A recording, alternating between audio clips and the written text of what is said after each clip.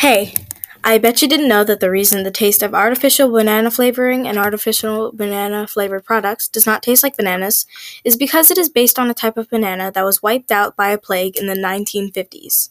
This plague was the Panama disease. This was a disease that affected plants. It was a wilting disease caused by the fungus Fusarium oxysporum. The pathogen is resistant to fungicides, and its control is limited to phytosanitary measures.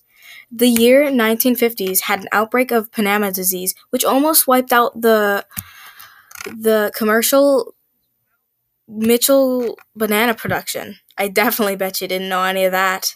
If there's anything you would like to request for knowing, then send a voice message. Goodbye, peoples.